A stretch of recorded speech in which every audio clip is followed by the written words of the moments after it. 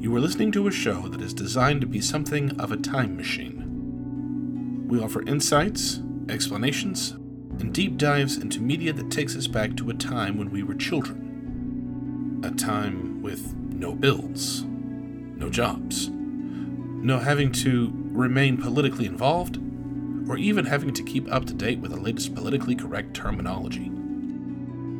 We remember the content in these discussions, and we are overwhelmed with a sense of familiarity, warmth, joy, or simply put, a wave of nostalgia. But oftentimes when we look back on the programs of our youth, we find that they're not as well constructed as we remember.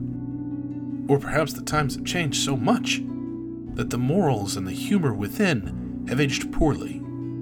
The entire time we have been looking at the programs of our yesteryear through rose-colored glasses. Such as the writing on our board.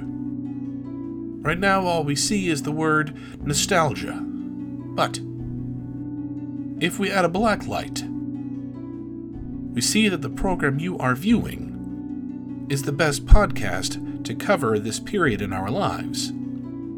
Is this true?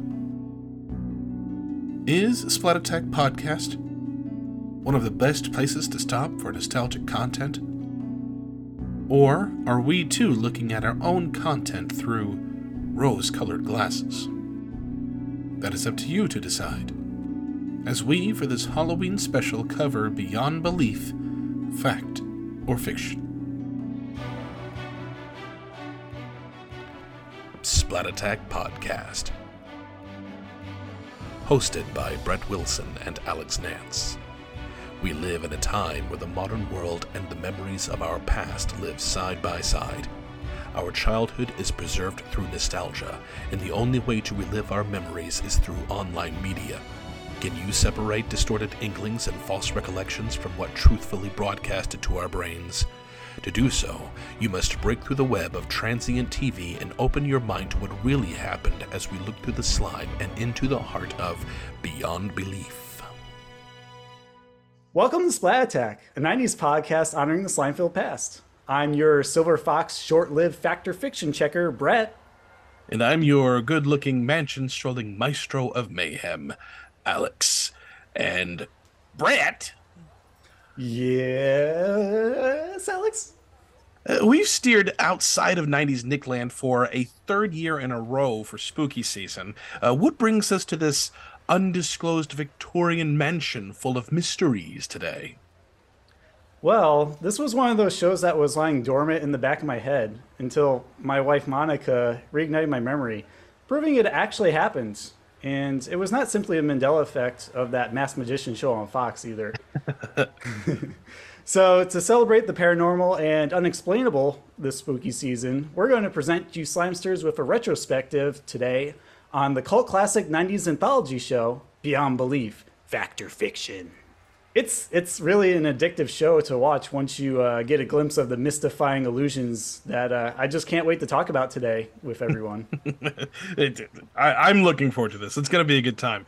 But much like you, I had completely forgotten about this show too until I started watching it for the episode, and then I remembered all those memes that we had seen all over social media. And it's like, that's where this is coming from. But before we dive into the history and some notable episodes and whatnot, could you take a look at this diagram for me and tell me what you see? Let's see. I see a face. No. Is that a vase? No, that can't be it. It looks like a word. Splat? No. I see it now. It's our special guest for today, Monica. How are you doing, Monica? Whoa! What an optical illusion! Hi, everybody! Hello! Hi, Monica! Hi, Monica! It's great to be back for some more spooky, suspenseful fun, so I'm excited about this episode.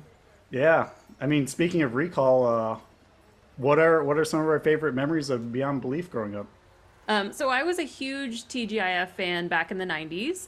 Toward the tail end of TGIF, when it wasn't really at its prime, I would watch other channels, and that's actually how I came across Beyond Belief Fact or Fiction, because the episodes actually aired on Friday nights on Fox. So I have fond memories of my younger cousins and I watching this show. We had like a piece of paper and we would write down our predictions and kind of make a game out of it. Um, and even nowadays, I still watch it with my family. And despite the cheesy '90s acting, I Mm-hmm. think the show is fun. Even the creepy stories you wish weren't true. Yeah, this was really fun. I don't really have any memories of it being on as a kid, but I do remember. I don't know. I think I have a vague memory of the image of this because when I saw the memes that were going all over the place, I remembered seeing that guy from Star Trek in this mansion, but I never knew really what the show was. And I don't know. I think I was still on the cusp of being nervous about all these types of programming because Are You Afraid of the Dark I was terrified of, Tales of the Crypt I was terrified of, and then this really had that suspenseful supernatural flavor just in those little interstitial moments when he would Mm-hmm. introduce when Jonathan Frakes would introduce the stories.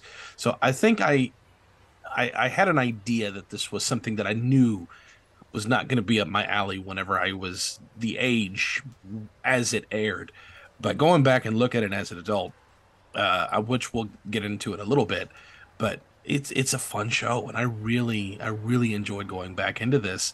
And I remembered the memes. The memes were fun, but to go back and really watch the whole thing again. Well, I didn't get to watch the whole thing. I got to watch two seasons. I missed the last one, just in prep for the show, but I still got to see the whole those two, and I'm looking forward to watching the other episodes. So this is actually something that I was trying to convince Megan to watch because this is very much up her alley too. Because this, and I know we'll talk about this a bit too, but a lot of the, I mean, ID channel, Chiller channel, they owe a lot to this show because a lot of that, um, what's the word I'm looking for? The narration on top of Mm-hmm. the story and trying to take apart what really happened, what didn't happen. I mean, you see this kind of format done in a lot of murder mystery television today, and Mm-hmm. I don't remember seeing that a lot in the '90s. There wasn't really a big call for that in the '90s. It wasn't until satellite TV really became a thing, but this is the first instance I can think of where they really had this kind of format of programming. And which I think is great. The fact that this is almost an origin of all these procedural cop show things that we see now, although it's not necessarily a procedural cop show, but it's that murder mystery style. And What Megan really loves, happened here? yes, and Megan loves those kinds of things. So I was telling her about it, and um, she was like, "Oh, maybe." And I showed her one story, just one, and she was like, "Ooh, that's creepy." And it was one of those that was real. And she was like, "Oh Mm-hmm. man, that's really creepy." I said, "You want to watch more of these?" And she said, "I don't know, maybe." And I'd have it on my phone. I'd have it sitting on the sink while we're doing the dishes, and I'd catch her constantly looking at the screen, and I'd be looking at her. Are you watching it there, honey? Shut up. And but it's fun. It's fun. But Brett, what about Yeah. you? Yeah, it's got a. I know I say this like every time. I can't help it, but it's kind of has a Are You Afraid of the Dark flavor to it with the It whole does. nostalgia format. It's steered for like obviously an older audience, but it's still safe enough for younger kids to tune in. I know when I first caught it on Fox on Fridays with my dad, we both enjoyed watching it because we would watch scary shows like Tales from the Crypt and X Files together. So because I had adult supervision, it was okay, and I could either leave the room or close my eyes when scary parts happened. But it's kind of more in the line of Alfred Hitchcock because there's a lot of Yes. suspense and thriller and atmosphere to it, but there's never really like any deep, hard jump scares or any like super trauma inducing stuff. Like usually they find clever ways, through the the acting and the setup to get around anything that could be potentially gruesome, where they just cut away and describe it so that you don't have to be like full blown, exposed to gore and horrific things that may be part of the story. But what I like about it is that it's just it's fun in the suspense and what you think is going to happen next, which is like the twist or the clincher that really gets you at the end to make you really guess what's real and what's not real, or even if there's like a mix of both elements throughout the story that would make you second guess your answer. And just trying to come up with your own scenarios too that could fit in the line of these shows, because but we're going to talk more about the history later, but it lasted for about 4 seasons, roughly 13 episodes per season except for the first season, and I felt it could have gone much longer. And maybe with streaming happening now, there could be a resurgence in interest, kind of like how certain shows of Nickelodeon got like brief reboots because people were raving about them, of like missing them and sharing their nostalgic memories on social media. And some people who have rights to these shows begin to take notice and set them forth in motion to make an extension of their universes. So it's a lot of fun to watch and see how these shows have aged, these episodes as well, since their initial airings in the 90s. And thanks to this girl right here, I found quite a bit of delight in not only really getting engrossed in the stories, but just enjoying how goofy and silly Jonathan Frakes is in between. Like, he's his own Midnight Society, and he totally carries the weight of the show super well. And I kind of just want to see like 8 of them around a campfire tell stories to each other, and I would eat it up. You should do your impression of his smile. Oh yeah. You think this tale really happened? Well, you're wrong. It didn't.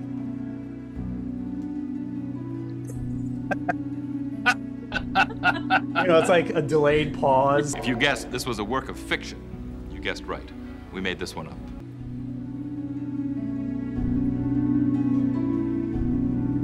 No, for anybody who's not really seen the show before, and all you've seen is those memes, an Are You Afraid of the Dark comparison is pretty spot on, because this is bite-size Are You Afraid of the Dark for adults. It really is, because Jonathan Frakes would come out for the 3 of the seasons. He would come out and introduce the different stories, and the stories were bite-size. They didn't take a full 24 minutes. But and also, it's not like a lot of these stories, they reminded me of Supernatural, the television show Supernatural, because the first few seasons they would take common urban legends and do their own little spin on it. But this was in the 2000s, and it was on cable television, and they were able to do a lot of gore, not excessive amounts, but I mean, you'd still have blood splatters and bodies on fire and monsters and things like that. I say we grab some takeout, head back to the motel, lay low until midnight. All right, good. Who wants Chinese?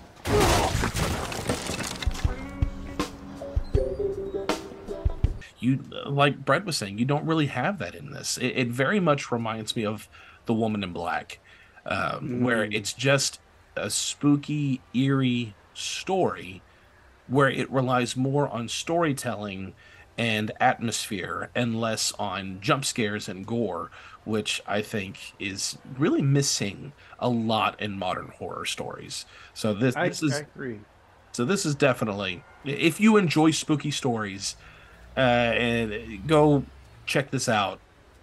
We'll tell you where you can find all of it, and we've got all kinds of wonderful info for you. So I think we've yammered enough for a little while. So, Brett, why don't you take us into the history? Sure. Just real quick before I do that, I do want to mention that we did have planned another guest to be with us here tonight. Jordy, who you may know from our Alex Mack versus we just released on Patreon. And, also he's been on some past episodes, and he does the graphics for our show. Unfortunately, he couldn't make it tonight due to unforeseen schedule conflict, but we wish him the best. And I'm sure he's watching this episode right now on YouTube or listening on our podcast platforms, because he's a big fan of the show, and he also got me into some of the meme culture that surrounds this. And Jordy, you'll see him around more. He was in our Halloween commercials episode, our first Halloween special, and Way back in episode 6, yeah. and Jordy will still be around, so I'm sure you'll see him again at some point. And we miss you, Jordy. Alrighty, let's jump into the history of the show, shall we? So, Beyond Belief first aired May 25th, 1997, and lasted until September 5th, 2002 for US audiences, with a couple of gap years in between the third and fourth seasons. The original working title was Strange Truth Factor Fiction, according to tvtropes.org, which is not too far off from the final of Beyond Belief. It lasted for 45 episodes, or 48 if you include the fifth German season referred to as X Factor. As of now, Frakes' parts in Season 5 are dubbed, and the season is unavailable in English territories and outside Germany. Of the stories that aired on the show, 139 of them turned out to be based on factual events.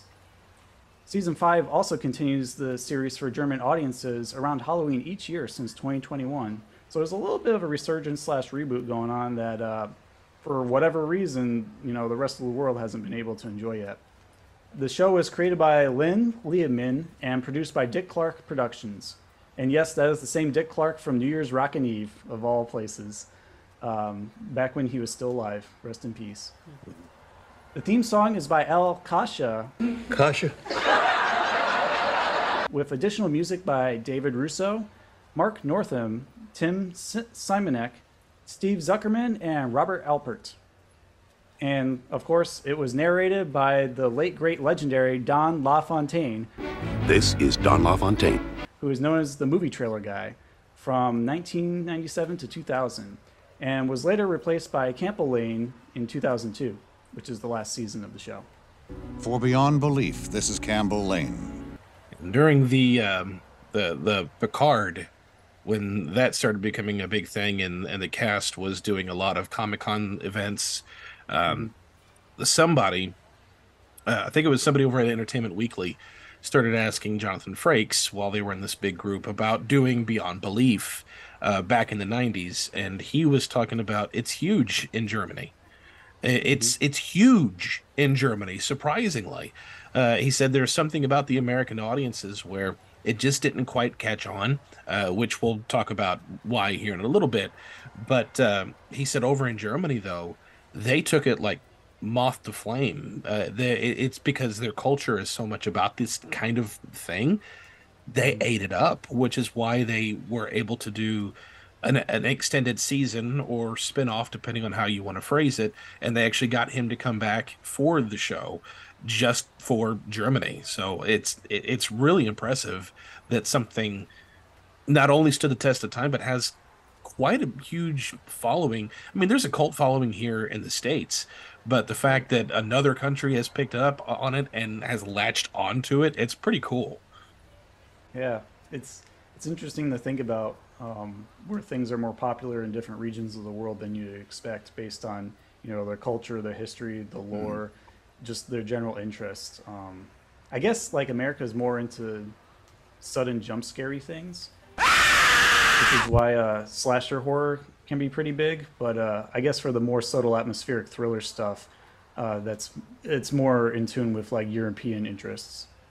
And it's like rock. There's you have your basic rock, and then you have all these subgenres that people get into, and horror is very much the same way. There's all kinds of different aspects of horror, and I feel like there's a pretty substantial amount of people out there who do really like atmospheric storytelling horror, but we get so few of it. We get so few entries into this genre that it gets overlooked, which is a travesty. And also, I think a lot of the audiences that are into atmospheric horror now had no idea or have no idea that this even exists. Yeah, if they knew, they would, I'm sure, buy into it, because there's something for everyone among these stories. I mean, they're not all cookie cutters. They pretty much touch upon everything you can imagine for paranormal activity. Yep. So the show's format consists of a series of 5 7 to 9 minute long stories per episode, written to be enacted by actors in the same manner as one another. What is presented can often be difficult for the viewer to determine which story is based on true events and which ones were purely fabricated. Episodes typically last 45 minutes without commercials and were in an hour-long block back when it aired on Fox. The host would introduce a visual puzzle or illusion to open up each story to stir the imagination of what could transpire next and then recap all the stories at the end, either stamping them with fact or fiction with big white letters, with little to no explanation as to why the stories are deemed so. And I should also mention, too, that sometimes they give a little bit of elaboration when, Frakes or the other host, James Brolin from season 1, would mention how, they'd say it's true with, like, reference to newspaper articles or inspiration from, like, research made by Robert Tralins, who's apparently, like, the go-to author guy who fact-checks all this stuff. So, take it with a grain of salt. I don't think it's as hard facts or hard fiction as you may make it out to believe upon first viewing. From my understanding, there's actually quite a bit of it, to be honest. But I would imagine most of this is just eyewitness accounts. So, I mean, somebody could have just completely made up a story and told Robert Trallis. But there was, in prep for this, I was looking to see if there were any of these stories that had some pen to paper for it. And there was a subreddit somewhere where somebody had really done a deep dive. And I don't know who they got in touch with, but they said that they were able to get in touch with one of the creators of the show. I don't know if it was a writer but somebody who worked on the show. And they were able to find out some of the stories and some of the resources where they were talking about the show. And it's a whole website. If I can find it, which I'm sure I can, I'll put it in the description if anybody really wants to take a look at what these original sources were. I suspect most of them were just word of mouth that somebody else had heard an urban legend or saw an urban legend and were recounting it, which is still a cool story because that's what we're really watching is for these cool stories, whether they're real or not real.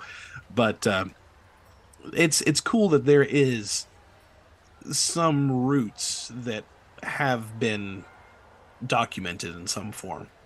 Yeah, I think I remember coming across that website during my research too, because I noted that of all things, one of the Ghost Bride-esque stories that I mentioned in last year's Patreon episode, Harold's Ghost Bride, popped up again where there was an urban legend where a lady died in her wedding dress because it was like laced with some weird toxic chemical. So. Oh yeah, I remember that episode. Yeah, it's creepy. But getting back to all the info, it is worth noting, because I mentioned it briefly before, that the host of season 1 was James Brolin, and that season only lasted for 6 episodes, so it's kind of like they're testing out the format and trying slightly different things before they refined it with Jonathan Frakes across seasons 2 to 4.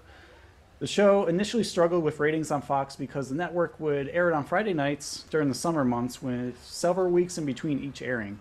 And the last episode aired, in 2002, and I think some people were even complaining that, it's been like a year since the previous Beyond Belief. Where did it go? But as we mentioned before, for whatever reason, it just didn't take off. Maybe it had a bad time slot. Everyone was out playing outside, getting with girls, eating ice cream, who knows? Getting with girls. Whatever kids and adults do during the summertime that is more constructive. I put the blame solely on Fox because Fox has a very, very bad reputation of completely ruining schedules for promising TV shows. That still happens today. I was just going to say real quick, I remember The Simpsons and Critic constantly making jabs at Fox within their show because of these issues that would arise. Everybody, I got bad news. We've been canceled. Oh, no. Peter, how could they do that? Well, unfortunately, Lois, there's just no more room on the schedule. We've just got to accept the fact that Fox has to make room for terrific shows like Dark Angel, Titus, Undeclared, Action, That 80s Show, Wonder Falls, Fastlane, Andy Richter Controls the Universe, Skin, Girls Club, Cracking Up, The Pits, Firefly, Get Real, Freaky Links, Wanda at Large, Costello, The Lone Gunman, A Minute with Stan Hooper, Normal, Ohio, Pasadena, Harsh Realm, Keen Eddie, The Street, American Embassy, Cedric the Entertainer, The Tick, Louie, and Greg the Bunny. Is there no hope? Well, I suppose if all those shows go down the tubes, we might have a shot. There's several shows all across the network where they had a decent promise and premise, and there was something of a fan base that was trying to get started, but they didn't have a set schedule, and they would constantly move the show around, and it failed to really get an audience, and that's not surprising to me. So I don't really think it was just because it couldn't find an audience. I think it's just because Fox couldn't handle commitment. Yeah. Oh. I'll just leave it at that. I was going to say something, but it's like a one-sided relationship here. I show up every Sunday for Simpsons and X-Files, and you can't give me Beyond Belief on Friday? Where are you going? Whose channel are you in bed with? What's this? No, Corey, we were just... underpants. We already talked about some of the similarities and connections to other popular media, such as Tales from the Crypt, Are You Afraid of the Dark, of course.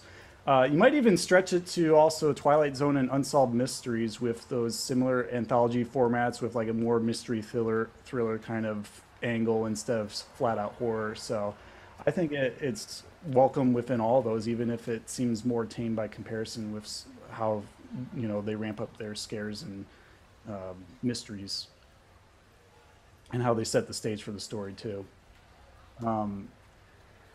Just to segue into some changes across the seasons, because there are a few of them that happen as the show evolved.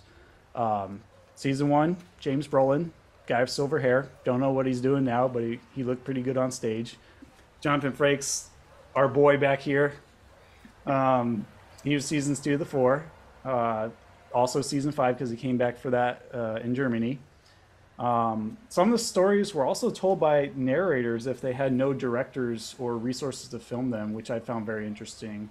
A couple examples are the tales, the train and the Jeep from season 1, where Brolin pretty much just sat on a stool and they would like cross dissolves between different angles of his face as he was telling the story to make it feel more immersive. Which, I commend him for being able to do that, because at the end of the season, I'm sure they didn't have as much budget to pay for some of these World War II imagery and rent giant trains to, show their story. The fact or fiction formatting was on the screen also changed a little bit, because in season 1 they did like a quick roundup of like, oh, this is true, this is false, and then they showed like a recap. So if 2 of the 5 were true and the other 3 were false, then it showed like 2 back to back with both of them written fact on it, and then fiction written on all 3 on the same screen. But in later seasons, it just did like 1 at a time, fact or fiction, which I felt was a much cleaner way of presenting it. They also did title the anthology tales as well, so that you can refer to them by memory, because in season 1 they didn't have any titles. It was hard to guess unless I looked it up on like Amazon Video or TV Guide or something. So that certainly helps sink into people's memories more, rather than just an ethereal, oh yeah, I remember that one, what happened in it. In addition, there was a different setting that changed between seasons, where the first season just had kind of a generic spotlight backdrop and with some like dark shadows, and they really relied on the gimmick of like the spotlights moving back and forth, which was later repurposed as a transition from the end of the stories back to Jonathan Frakes in the mansion. So I think that was a better use of footage there without like losing any of the immersion. Of course, you have the narrators, who was James Brolin for a couple of the first episodes, and then later Don LaFontaine, who's the movie trailer guy, which I feel has a great fit with the show, especially when it's and he's narrating it as we like see all this different abstract imagery that leads into that house where the credits are. And then later it changed to Lane Campbell in season 4, which didn't quite have the same impact, but I guess it got the job done. There also, I also noted something interesting too, because this seemed to pop up during our season 2 watch, which coincidentally were like the most episodes we've seen out of all the episodes that we reviewed in preparation for this retrospective. Sometimes there'd be like these weird coming up previews before commercial breaks where they'd some of the stories. We'll tell you whether this story is true or false at the end of our show. But coming up next. I'm telling you, there's something wrong with that dog. Every time he howls, somebody in this building dies. We're not saying that he's a cause of it. We just want him out of here. When we return, the howling of a dog is the premonition of death on Beyond Belief, Fact or Fiction. Both Monica and I, we didn't like those at all because it kind of spoiled the fun and the mystery of what was going to happen that Jonathan Frakes introduced.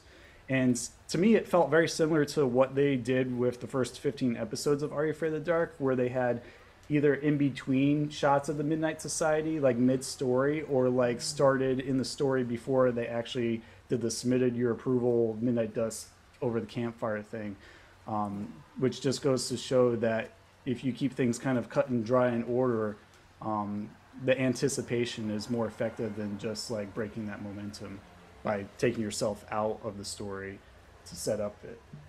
I think the reason they did that, it's complete speculation, but I think they just had extra time for those episodes, because this, if they finish the story and they have nothing else to add to it without adding more elements that would make the story longer than it really needed to be, they probably just added a couple of those coming up next, because even within the episode, they didn't have coming up for every single next story. It was just for one story, and they might have had it for 2 commercial breaks or maybe even 1, but it was really inconsistent, and I think it was mostly just to fill the time gap that they had. Honestly, I would have been happy if we just saw him walking through different rooms of this mysterious mansion. We don't know anything about. Like, show us the armory, show us the bedroom, show us the kitchen, show us the study where you like to hang out naked. Come on, give us the full tour. Naked. Wait. Living room, tiny room, arsenal. Well, obviously, since we're still talking about it today, it does have quite a bit of a lasting impact, even if it was a cult classic, as it's still popular in Germany. Fans mostly remember it today for its mysterious atmosphere and play-at-home illusions, which, you know, as Monica mentioned in the beginning, you can get around the TV with a group of friends and take notes and see like, oh, I got this one right, or I didn't get this one right. I'm surprised to see who won the episode with scores, which, you know, we've tried a couple of times. I'd always try to get a perfect run, but I'd miss like 1 or 2. I think social media. I did get a few perfect runs. You did? I did. I think I got about 5 perfect runs. Not in a row, but I think there were about 5 episodes where I guessed all what was real, what was not real. I was impressive. Really I think I got like 1 at the most. Brett is melting right now, if you can't see. Alex got more than I did. It's like you going to the temple after a tiebreaker, Legends of the Hidden of the Temple, and I was like a second too late hitting the bus. So I'm like, no, it isn't Kirk Fogg. Come on, I rung him first. I know the answer. Come on, I said it. It was the dog leash of Nostradamus. Sorry, Brett. I get very competitive. I think we all know that. Yeah. Oh yeah, of course. You know, the lasting impact online isn't just limited to these episodes available on streaming services. We of course have the memes. Like, that's how Jonathan Frakes was elevated from this show that most people didn't know about to something of godhood at Comic Cons, because you know, we have popular videos where he like tells you you're wrong in different ways for 47 seconds. We got him asking you questions for 47 seconds. You know, we got him just walking different ways into the mansion and out of it. I mean, I'm sure you know way more than me because I'm less active on social media than you, Alex, but there's enough to go around to keep this guy alive, you know, with royalty checks based on the memes alone. Yeah, if memes made you money, this guy would be a millionaire. Yes, he would. That's probably how he bought the mansion. He'd went be back in time. He'd be a Memenaire. Memenaire, yeah. I do want to mention, if anyone's into video gaming, that there's a game called Mysteries Unknown: Birth of the Battlegrounds that came out in 2020, and he did a mockumentary series for the game where they filmed him in the style of Beyond Belief, explaining different mysteries and setting up these series of cases that you'd have to solve. So if you have footage here, we can show that for our Slimesters in case they're interested, because it does remind me a lot of the season 5 stuff that I've been seeing floating around the internet. And obviously, he's looking a little bit older now, but the setting and design of the place where he's telling us all the information is very spot on to what he used to do. And then of course, this has been going in my head every single time I watch an episode because I'm a video gamer and I know both of us have played this game. But Kingdom Hearts came out around 2001, 2002. And there's a level in it called Hollow Bastion, which is near the end of the game, where you pretty much storm a castle and defeat some shadow figures called Heartless. And when you finally get into the castle after lots and lots of platforming, you find a room that looks a lot like the study that Jonathan Frakes is in, where you meet up with Beast from Beauty and the Beast to kind of figure out what your game plan is in terms of beating the next couple of bosses. But the music for that level, oh my god, it's spot on to the piano that plays at the beginning of the show leading up to the main theme song. So if anyone wants to hear that, we can play a little bit of it here and you can make the comparisons for yourself or even check out the game.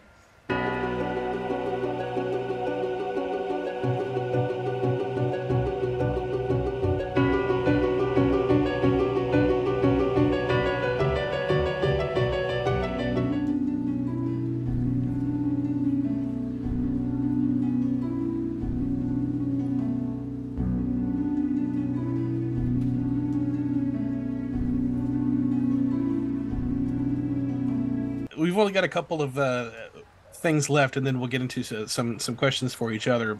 We are looking at trivia and Easter eggs.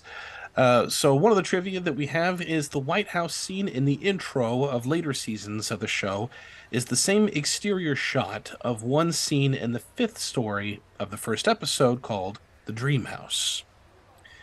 Narrator Campbell Lane actually appears as a character named John August in his own season in the season 4 segment The Cigar Box. The German version of the show has the narrator cut in between stories. And before Beyond Belief, which I had referenced earlier, Jonathan Frakes was most famously known for his role as William Thomas Riker on Star Trek Next Generation and Star Trek Resurgence, which also has a ton of memes, which are all very fun. And one of the most mentioned historical relics in the show is the Titanic. And James Cameron's Titanic broke box office records in 1997, grossing $2.26 billion. And Beyond Belief also began in 1997. Coincidence? And also, while there are no formal holiday specials for this show, there is a tale from season 3, episode 9, called Halloween, in which a grumpy farmer is stalked by an even creepier trick-or-treater resembling the Grim Reaper. Yeah, I watched that one a few times. It's fun, but in oh, I didn't expect that kind of way. Because the farmer basically just doesn't like getting trick-or-treaters at his house, despite the fact that he decorates for Halloween. Yeah. So what does he expect? Right. And then whenever kids show up, instead of giving them candy, even though the wife gives them candy, he shows up with a bloodied meat cleaver after he just chops some chicken and puts in some weird disjointed looking fake teeth and scares them off. You know how I feel about that. I'm playing by the rules. Yeah, it's very stereotypical, hick farmer, which is strange. But one time when he does that, there's just this very tall trick-or-treater in a black robe with a skull mask and a sickle, and he's just kind of staring at him intently with no movement. And he's like, "What? Aren't you a little old to be trick-or-treating?" And then, of course, he shows up in his house, a few moments later and tries to kill him, and things unravel from there. So if you're looking for another spooky delight after watching this episode of our podcast, go check that one out on this Beyond Belief series.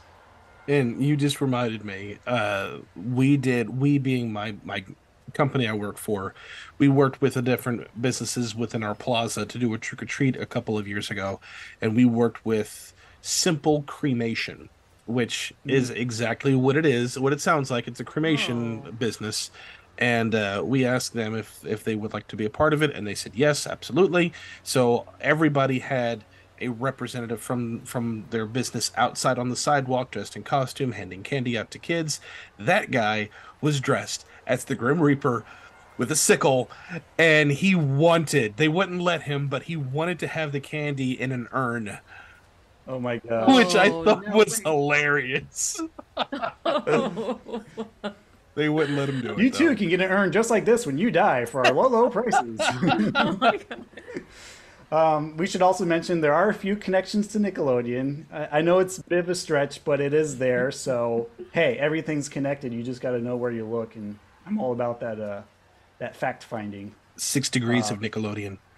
Pretty much, yeah. So I'm just going to mention a few of them here that I found throughout the series. Starting off, we have from Season 2, Episode 10, Judge Roy Bean from the card game story also had a Legend of the Hidden Temple artifact, which was featured in Season 3, Episode 8 of the show, which was the Thornwood Gavel. So there's a fun connection there. We also have writers Naomi Jensen and Scott Peters, who have also written tales for Are You Afraid of the Dark, such as The Lonely Ghost, The Frozen Ghost, The Fire Ghost, and Old Man Corcoran. Basically, they're ghost story writers. Naomi Jensen also wrote The Diner, Email, and Love Letter Over the Counter in Beyond Belief, while Scott Peters wrote The Apparition, which is the very first segment of the very first episode in Beyond Belief, Couch Potato, which is the story before Love Over the Counter, and Fire Station 32, which feels oddly similar to the Fire Ghost. We also have Jewel State of Space Cases and Are You Afraid of the Dark fame, starring as twins Shannon and Carly in Season 4, Episode 4, second segment, The Fine Line. In this story, the twins share a psychic link that warns Carly and her brother about Shannon's sudden car accident. Her tale ended up being related to a true incident with a pair of twins living in the Midwest in the early 90s. And lastly, for our Nickelodeon connection to Beyond Belief, in the Season 3, Episode 1 segment titled Blood Bank, we see shredded blood bags and even a vampire plummet from an upper story level of a hospital to his death. Very much like Are You Afraid of the Dark's The Tale of the Night Shift, which we recently covered in our vampire episode Battle Triple Threat over on Patreon. So, there's a little bit of an overlap here when it comes to story writing and the horror anthology genre, but it's fun to find these things out when you come across them by chance. Of course, you can watch the series on Peacock, the streaming service, and Film Rise's True Crime YouTube channel, where all of the episodes are available for free. On various free channels such as Tubi, Vudu, Pluto TV, and Crackle, you can also find them. So you basically have zero excuse not to watch Beyond Belief if you want to get into it, either before or after watching this episode. For anybody who really likes physical media, they do have the first season on DVD. Mm-hmm. At least that. It came out in 2007. Why they didn't release the rest of the seasons, I have no idea. Fox. Yeah. Was Fox also the reason why Season 3 Pete and Pete never came to DVD? Yes. No, that's no, probably... it's actually, Sure. It's actually another company featuring a mountain.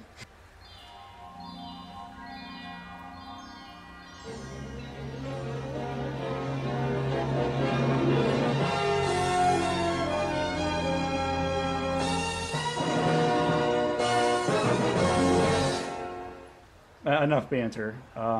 Let's ask some questions. Yes.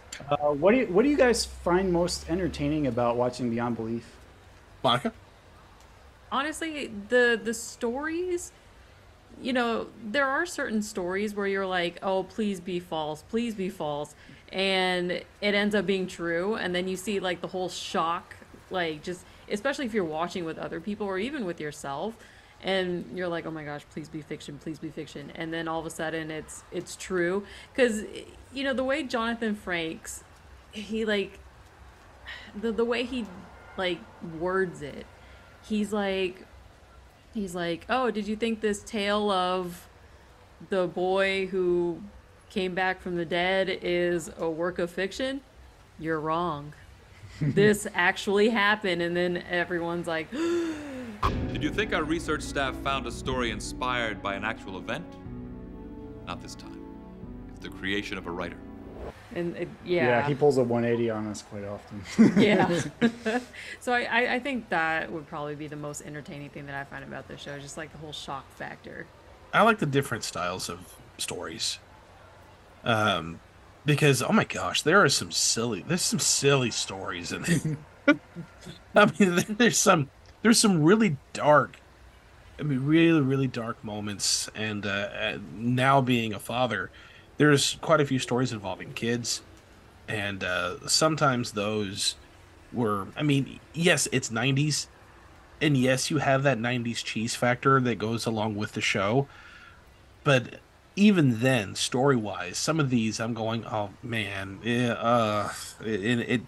I know it could be real, it could not be real, it could be someone just making up a story for claiming that it's real, but still, the idea that some of these kids, this something like this could really happen. You take the supernatural element out, like there was one where a kid was very, very ill, and he was attached to a teddy bear and loved the teddy bear. You take the supernatural element out of that and just focus on the kid and what he went through. I mean, things like that happen, and that hurts. And it's like, oh god, I don't like listening to this one. There's a little too much dose of reality with some of these.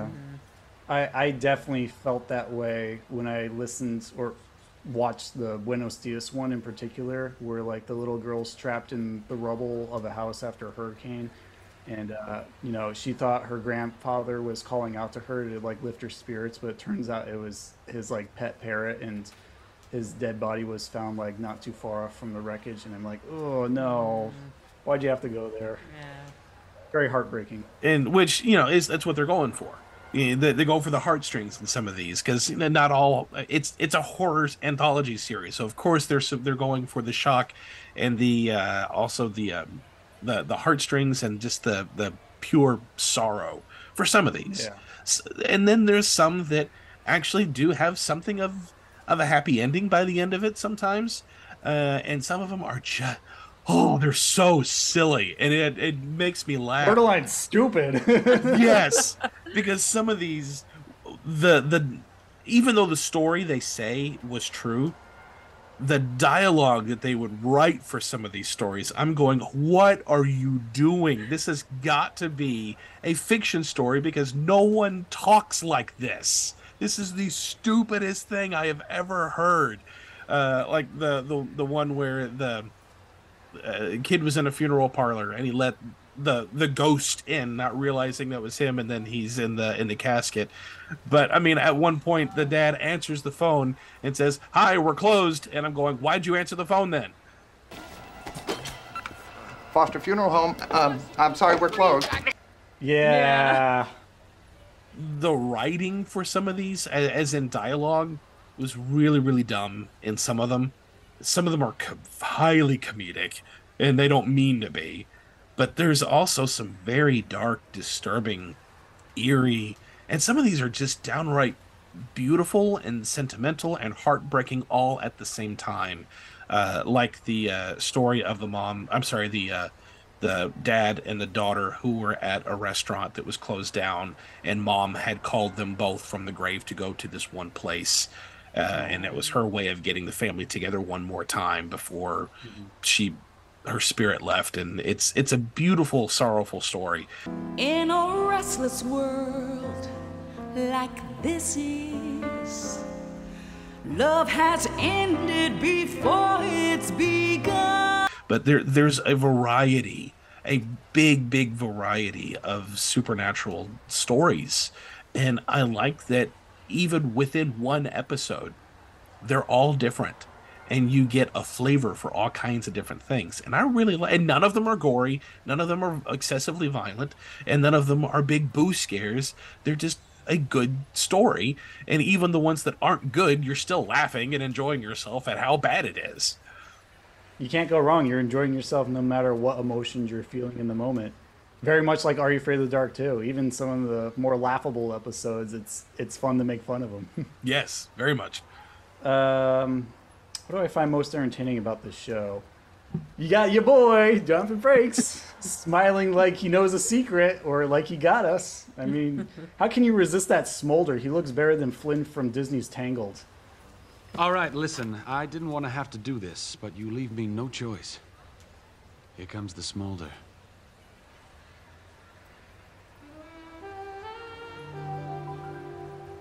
With the way he cracks a smile. But jokes aside, I think it just has to do with the atmosphere and the music. More than anything, I really love how they build a scene through the cinematography, the camera angles, the music that really lends itself to a specific type of emotion. Most people wouldn't really pick up on that because they're there for the story, which I don't blame them.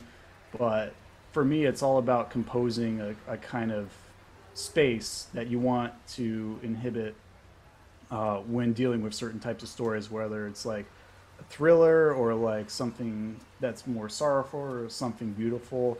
All these elements really lend itself to that. So I really love the music and the camera work for some of the favorite ones that resonated with me. Yeah, the atmosphere for these are great. Also want to mention, sorry, what?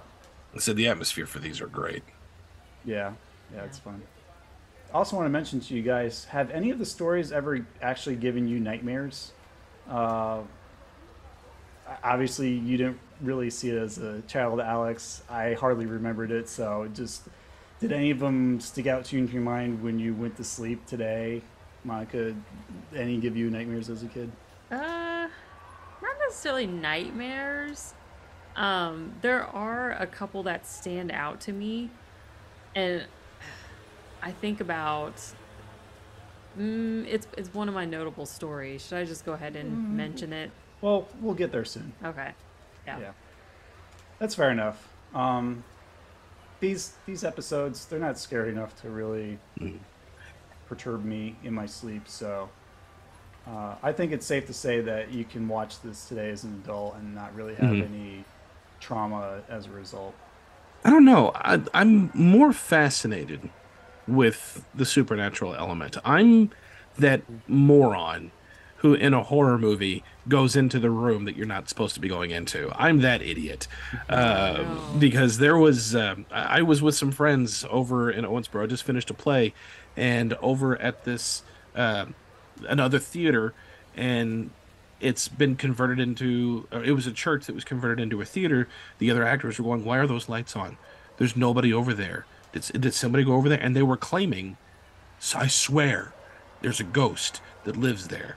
And we've heard it sometimes. I've spoken to it. It has spoken to me. Like they swear. And I looked over at my buddy and said, you gonna go over there and see what's turning the lights on? He said, yeah, sure. And the two of us went over there and started checking the place out, and everyone else stayed grouped in one area, and he and I are walking through the dressing rooms in the dark, and we're asking questions, waiting for something supernatural to happen, and nothing ever did while we were there. But I think we were strangers and she didn't know who we were yet.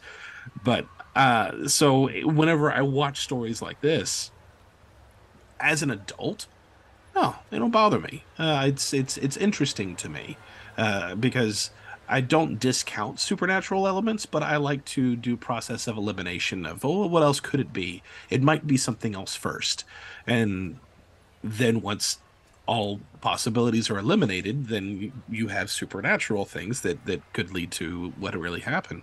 But as a kid, yes, this would have absolutely given me nightmares because it's not what you see, it's what you don't see, and your imagination taken over. And much like Brett, I had a very vivid imagination, and much to my assistance in many areas and dismay in others. And it would have really messed with me as a kid for sure.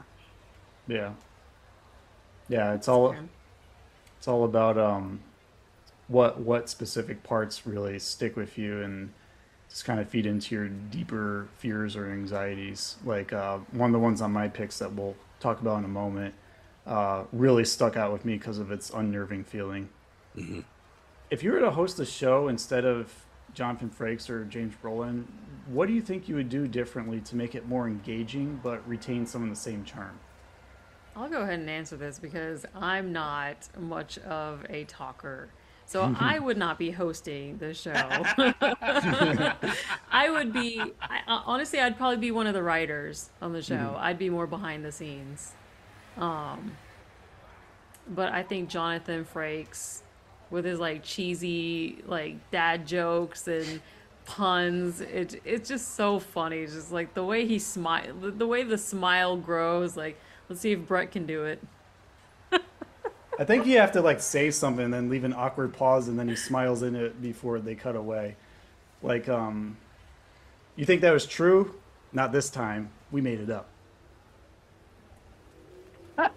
Like he's waiting for the camera to cut away. Stop looking at me. That's his cue.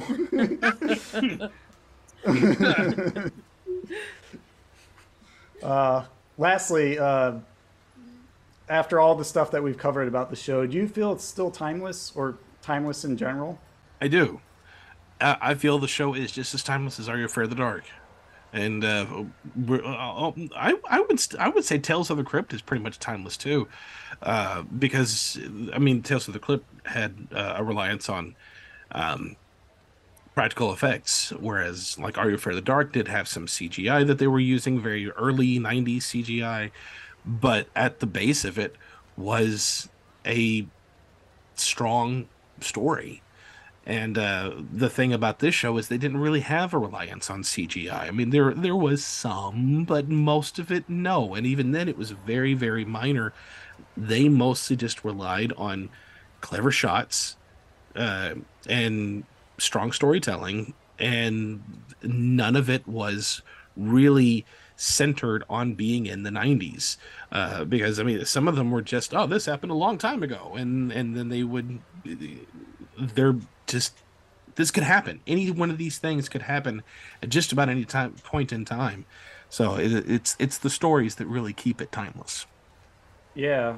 Aside from like a few technology things like computers or like car phones, you know, just little glaring pieces of culture that you recognize from a specific time period, there's really nothing that makes it stand out in any particular era. Like even the clothes that the actors wear are all generic enough that you could think that it takes place now or like in the 2000s or even in the 80s if you want to, for the most part. I really appreciate it for its ability to focus on the storytelling and then build around it so that it sucks you in and doesn't rely too much on the special effects.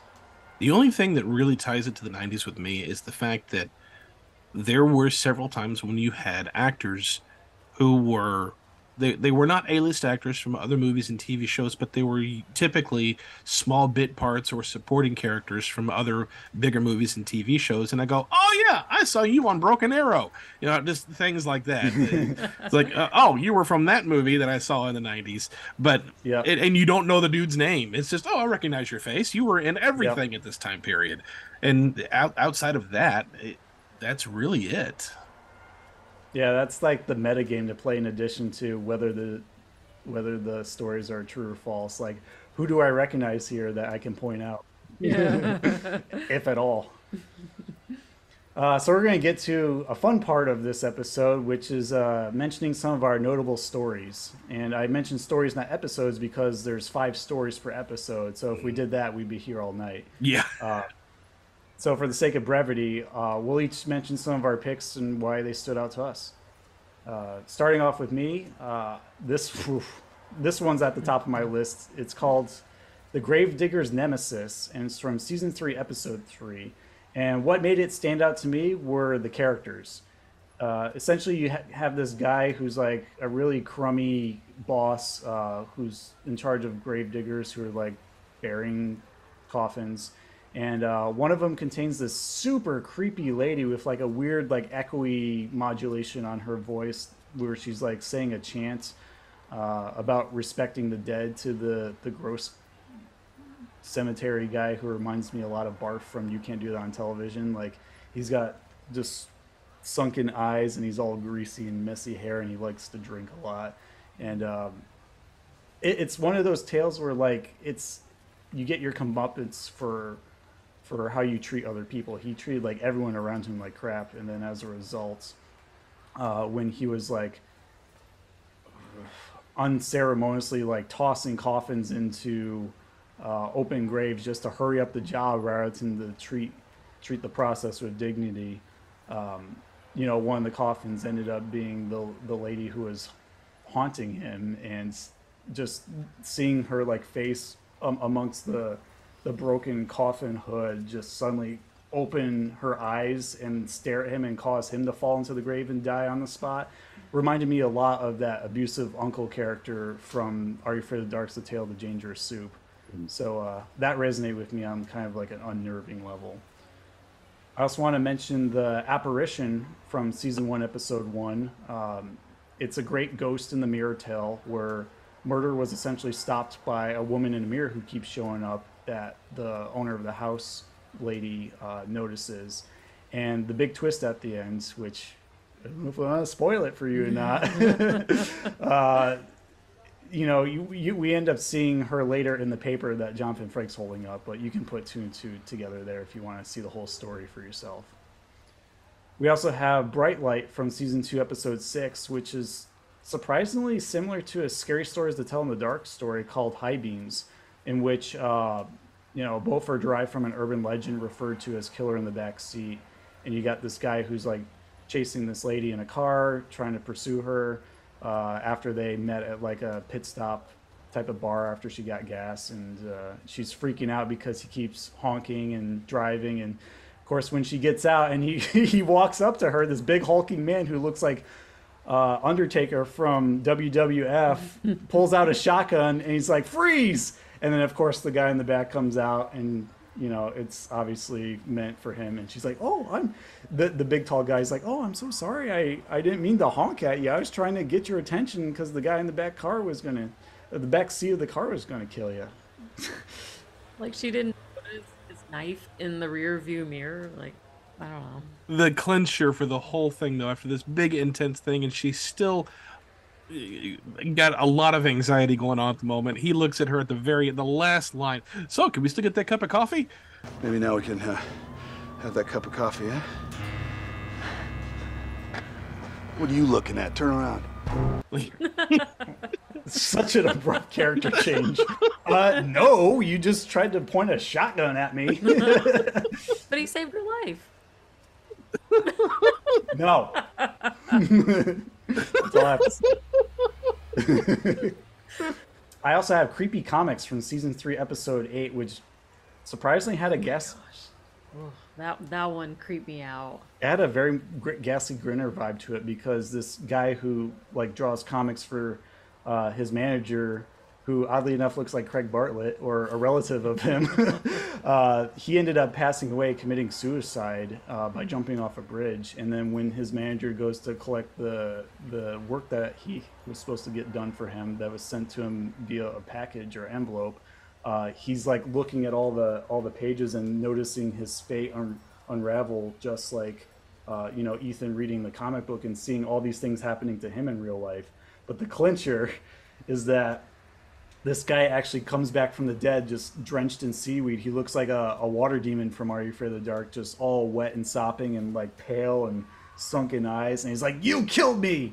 And it really will jolt you if you sit down to watch that one. I remember he kept saying like, you scared yet? Mm-hmm. You scared yet? Mm-hmm. Are you scared yet, Kip? Am I scaring you now, Kip? Is he? No.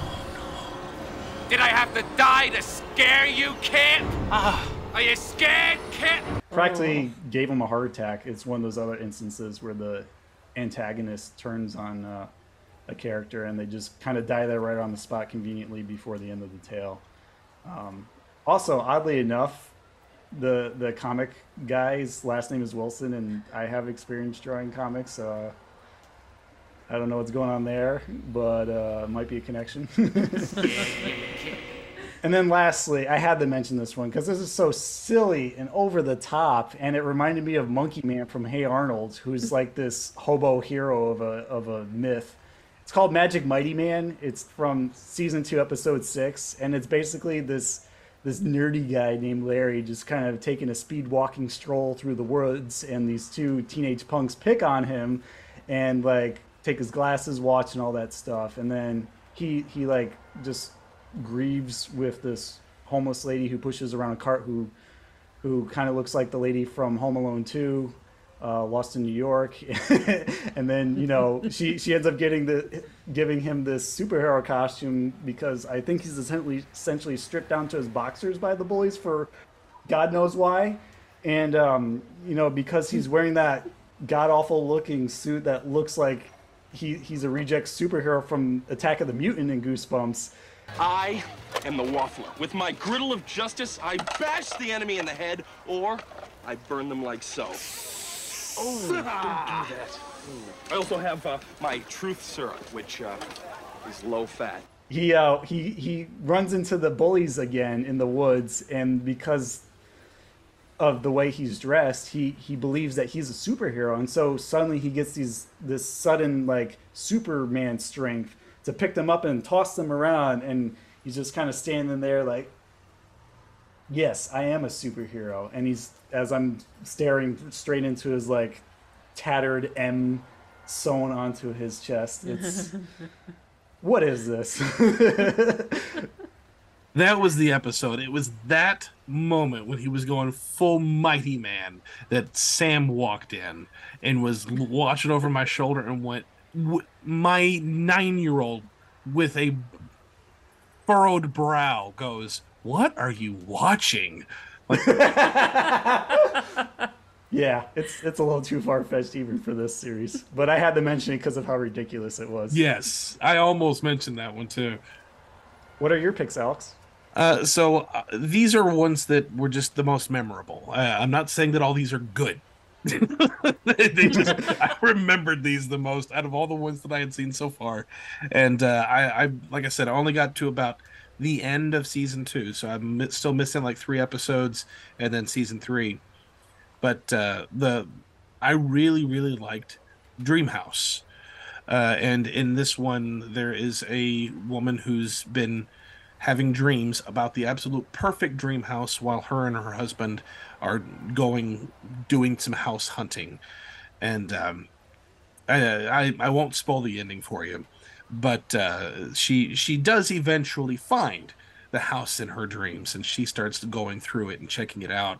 And the realtor is just amazed how she knows everything without even looking into everything. It's a really cool story, and I think because the fact that I've just been recently house hunting, and that's really fresh with me, even though I've been in this house for 2 years. But still, we were house hunting for a lot longer than that, so it's a big one. But couch potato. This almost makes my list for silly entry. Oh gosh. Okay, so this was season 1, episode 3, and this, oh my gosh, it is the dumbest, one of the dumbest stories. I'm watching this thing going, this has to be fake. There's no way. Where it's comedically awful because all this guy does is sit down and watch TV and refers to the TV as like his best friend. His wife keeps trying to get him off the TV so they can go do things together, and he's not even paying one bit of attention to anything she says. And the clincher was she's leaving. She's got all her stuff together and she's about to go out the door, and he's crying. And of course I know where the punchline's going, but she's like, "Oh, are you're really upset by this, aren't you?" He's like, "Please be quiet. They're about to shoot the dog."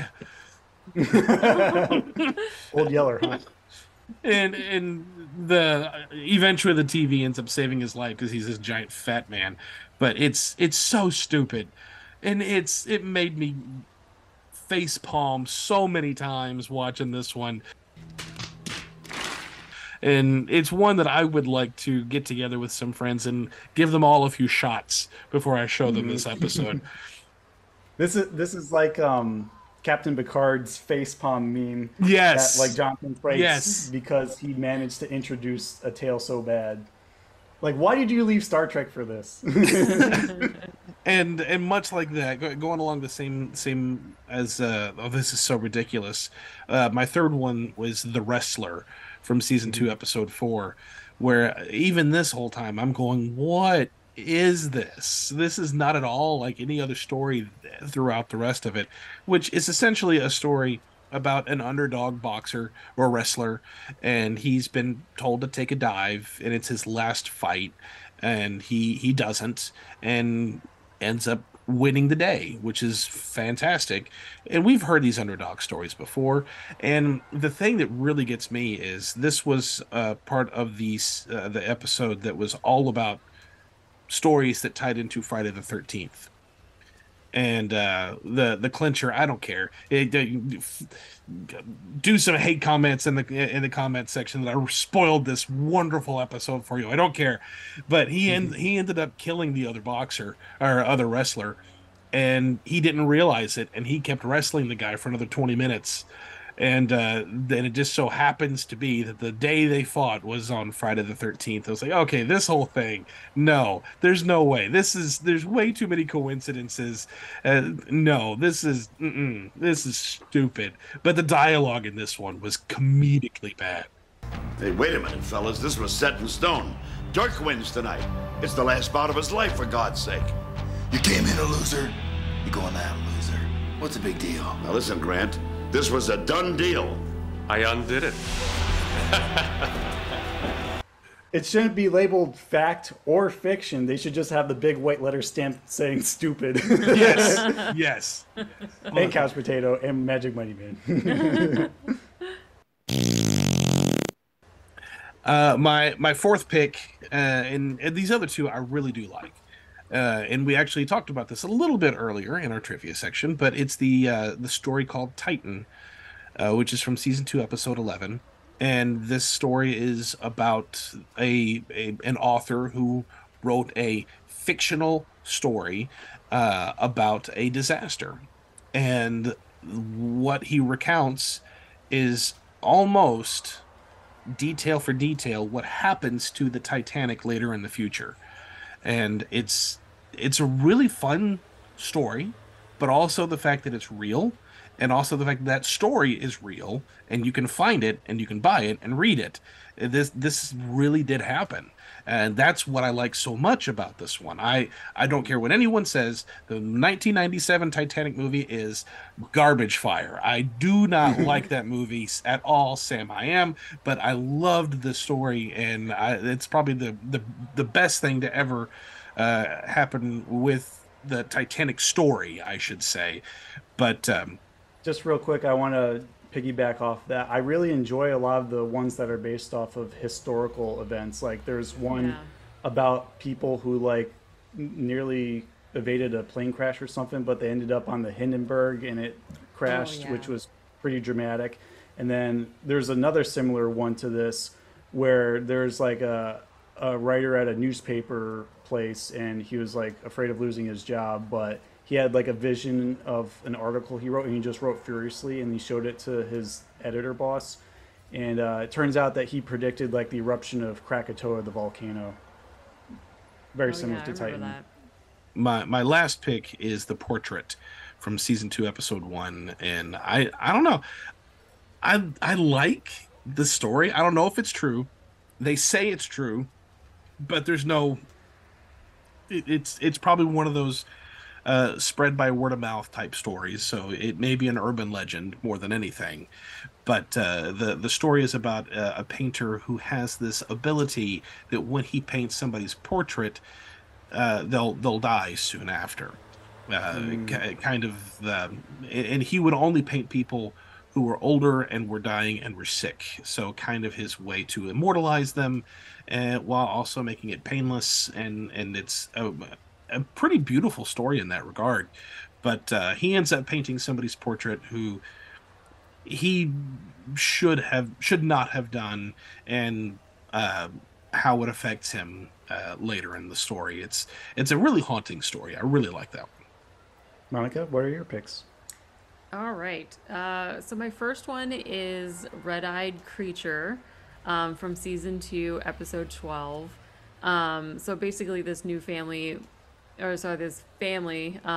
moves into a new home, and it ends up being haunted by a terrifying creature with glowing red eyes. And of course, I'm not gonna spoil anything or like talk about the plot. You can check it out. But this one actually, when you asked me earlier about if any gave me nightmares, this one didn't give me nightmares. It's very unsettling. Like it stuck with me because that is something I actually kind of do fear when I like go downstairs or go into the kitchen at night. I'm like, I don't want to see something that shouldn't be there. Well, it's a good thing that we don't turn on the red eyes of our skeleton that sits in our living room, because he looks kind of creepy at 3 a.m., slightly glowing green. Yes, good thing we don't. Oh my gosh, yes, that one. So yeah, check that out. That's a creepy one. I think the twist made it even creepier at the end, other than Yes. just the alleged creature that had it. Oh my gosh, yes, the twist at the end. That was one where I was like, and yeah. The second one is called Grave Sitting. It's season 2, episode 7. So friends make a bet with this girl named Melissa that she can't survive 2 hours sitting on a famous murderer's grave. And this one is actually, because, I mean, similar to you guys, I grew up and probably still have a very overactive imagination. And, you know, try not to like ruin the plot, but it's one of those things where you know, she sits on the grave and she thinks she hears the voice of the dead murderer that she's sitting on the grave. And you know, it's one of those things that, you know, is it really him? Is it something you made up in your mind? You know, so many possibilities. But yeah, I don't want to ruin it. But that one's a really good one. It reminds me when I used to walk in cemeteries with my friends in college at night. Like, you always wondered, is there something that's moving around, like a ghost just passing by, or, you know, maybe there are spirits talking when no one is looking. It's one of those things where the atmosphere really lends itself to the story more than anything, because most people don't really go out of their way to sit in cemeteries, especially on a bet. But if you tried it yourself, you might want to think twice, not knowing what could happen. Yeah, I feel like if I was in that situation, I mean, first of all, I wouldn't do it for that little amount of money. I think it was like $200 or something. It was like chump change now. Also, cemeteries aren't well lit, so it's it. not like you can see as well as they show it on TV. We have to go into the 5 figures to, you know, get me to consider something. Gotta pay rent, man. Exactly. And so, okay, my third one comes from season 3, episode 5. It's called Curse. So a rebellious teenager, she practices witchcraft, and it, you know, alarms her parents. So they send her to a psychologist to get her help. And then, without revealing the twist at the end, she learns a very important lesson from a very unsuspecting source. So that one is that one's kind of like it's kind of got like a little bit of a moral lesson to it. So, you know, it's not all creepy on my list. Although it is appropriate for the spooky season. Yes. You'll see what we mean when you watch it. Yes. And then, speaking of historical stories, my fourth one is called The Burial, season 3, episode 5. So this is based on an actual historical story. I'm not gonna spoil it. I mean, it you know, it's American history. It's American history. There we go. I'll tell you that much. It's a story about a woman who was prematurely buried. Who that woman is and what happens afterwards, you'll have to watch the episode and see. But yeah, definitely I really enjoyed that one. And then the last one is from season 2, episode 5. This one is called The Land. And so this one, a farmer makes a deal with the devil in order to save his house and all of the farmland. In this episode, I remember when they show like the farmers, he's trying to save his family, he's trying to save the farm, and trying to save the land and get his crops to grow, so they don't have to sell the house and lose everything. Like it's a stormy night, and he's out with a very strange person out in the fields doing, making this deal. And the part that got me and that kind of like made my stomach drop a little bit is when they show inside the house, they have crosses on the wall, and they show that all of them are turned upside down. And that's when I was like, ooh, yeah, it was very that part. It happened sudden, and it's tied to the lightning strike that you'll see outside. And it really, it's another one of those tales that give you like an unnerving, ooh, what's going to happen next? Because it does fall in line a little bit with the black magic involved with the Are You Afraid of the Dark Tale, the Tale of the Silent Servant, which we covered way back in an early Patreon bonus episode. Yeah. And those are my picks. Like an evil field of dreams.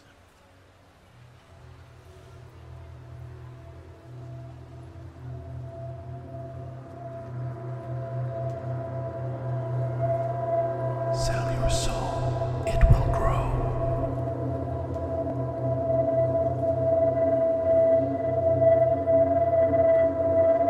Any honorable mentions? The honorable mentions I have are the ones that I had mentioned previously, about the dad and daughter at the restaurant, and there was a couple others I had mentioned, but I can't think of any more right now. Okay. There was one about an old lady that had like a special lock installed. Yes. And the guy who installed the lock said that nobody evil or like harm will not come to you. Like I remember you can't pass this door if you have this lock. And so when her grandson needs to like get money from her, and it was like out of bad intention, like she's trying to open up the lock from the inside and it won't. And that seems to happen whenever threatening people show up at her doorstep. Yep. There's actually quite a few tales as well where it seems like there's divine intervention to protect someone from harm. Yeah, they're going along those lines, because it did make me think of one, and it was the pistol, which I thought was hysterical in the execution of the story, which supposedly was factual, but the woman got a gun that will not shoot a good person, and son, the coincidences in this thing are ridiculous, even though it may be factual. Like, no, I call BS. But we need a BS stamp. But I mean, her son isn't from college, and she starts trying to open fire on her son, and it won't work. And then somebody ended up breaking into the house, and she drops the gun out of fear that she just tried to kill her son, and the gun tumbles down the stairs, and it shoots 3 times, twice while it's falling, and then once when it finally hits the ground, and it shoots the assailant who's breaking into the house. And that whole thing reminded me of True Lies, when Jamie Lee Curtis has that Uzi and she drops it and it tumbles down the stairs and kills all of the bad guys in the room.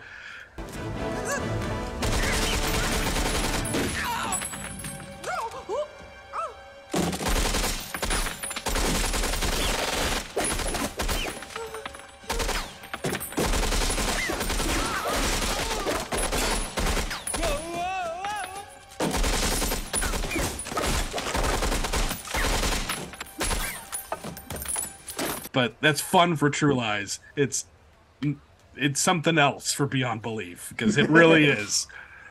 Not fact or fiction, just something else. Beyond Belief. Yeah. Just a quick honorable mention, because I didn't get a chance to mention it earlier. I want to call attention to The Impossible Car Dream, because it's another rather ridiculous premise where, like, this rich guy is selling a car for $1, and this kid keeps having a dream of it, and he ends up like buying it from the wife of like a rich executive who cheated on her as like revenge on him. So the kid ended up getting away with that car for $1 after finding it in like a newspaper ad as like his first car as a teenager. And then the guy at the end shows up wondering where his car is. So it's like a fun, haha, we got you. Oh, wait a minute. Wasn't the executive like, it didn't, his father worked for the executive and the executive like fired him. Yeah. It's like the, what's the term? Karmic retribution, something like that. Sounds about right. Yeah. Like he got his just desserts. Considering the semi-classic nature of the vehicle, with the slick wheels and the custom paint job... No, but the paint's faded. Yeah, but it's custom. It's custom faded? What is your first car? I wouldn't expect you to understand. Alrighty, well, I think we're gonna stretch our legs and stroll down the hallway of the Victorian mansion to actually see what other rooms are here while Jonathan Frakes isn't looking. But when we return from this commercial break, we have a few other things to talk about, including listing some of the specials that they did for the show and a very special Splat Attack segment that's exclusive to this Halloween episode. So don't go anywhere. We'll be right back.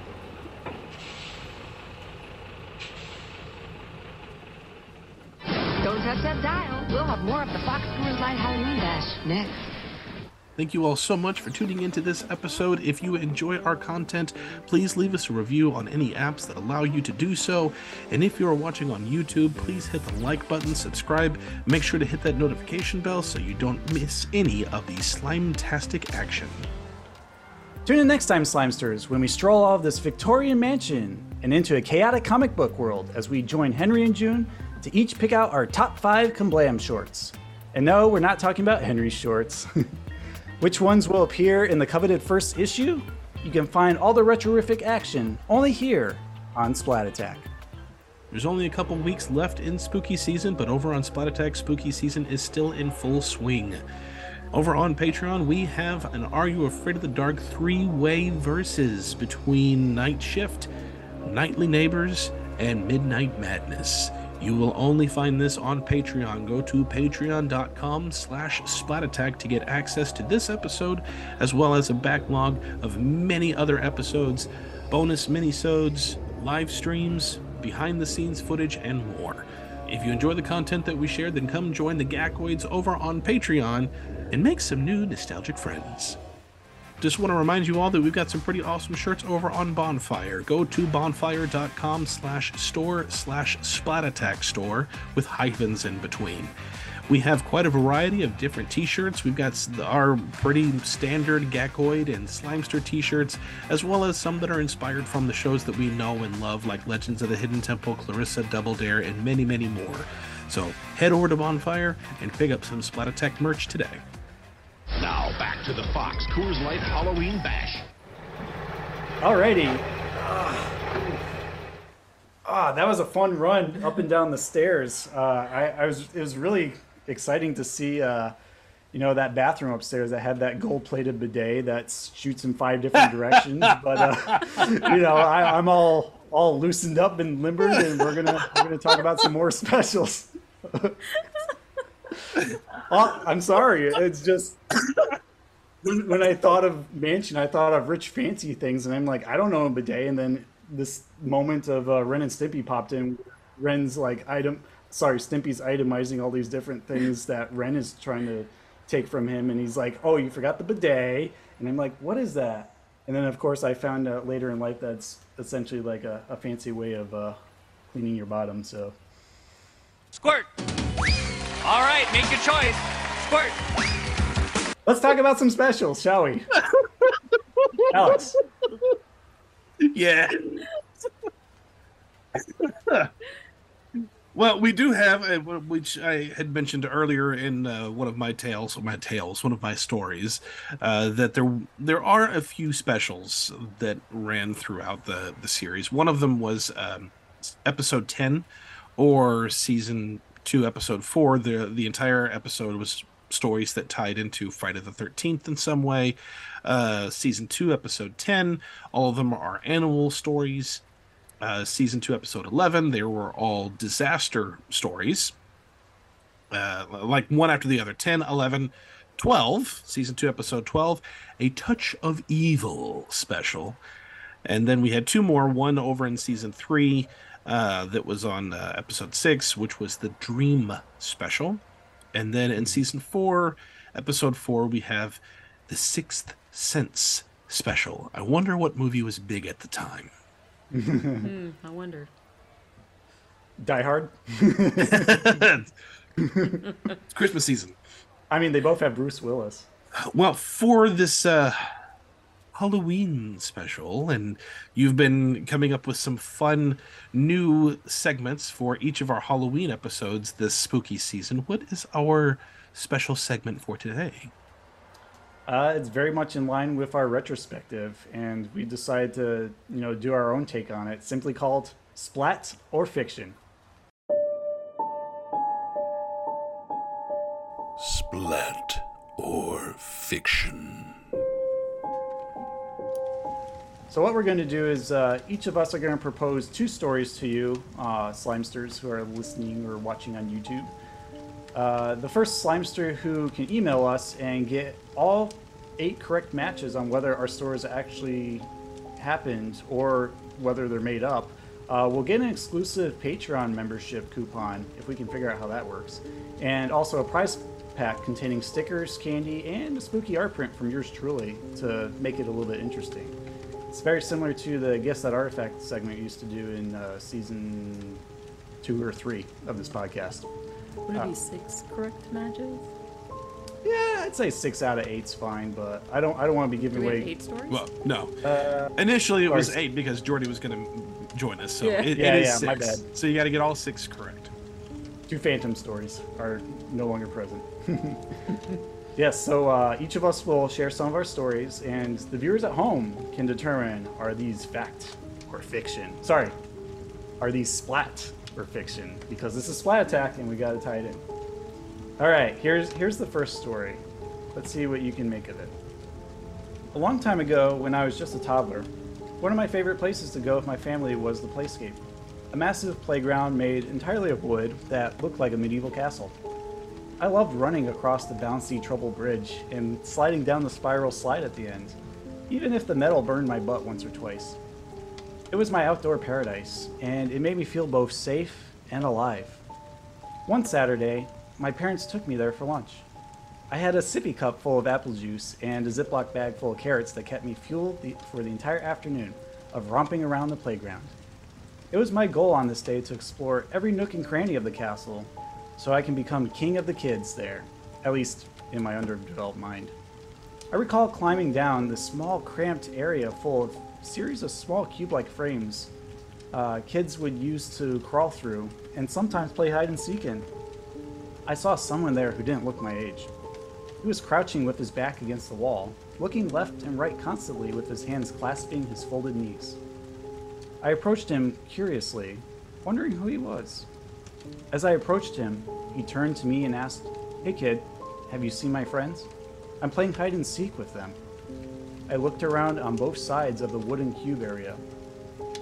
No taller people around, just kids my age running around. I replied that I hadn't seen anyone he's looking for. He replied, "Can you help me find them?" I didn't know what to say. I just winced at him. He extended his hand and told me to lead him out of the playground to get a better look. He grabbed my hand, and we walked out of the claustrophobic area and outside of the barricade of wood chips to the entrance. As we crossed the wooden threshold of the park sign above, I heard my dad shout to me, "Get over here, quick! That man's a stranger!" Having barely any time to register what was happening, I turned up and looked at the man who was now gripping my arm with superhuman strength.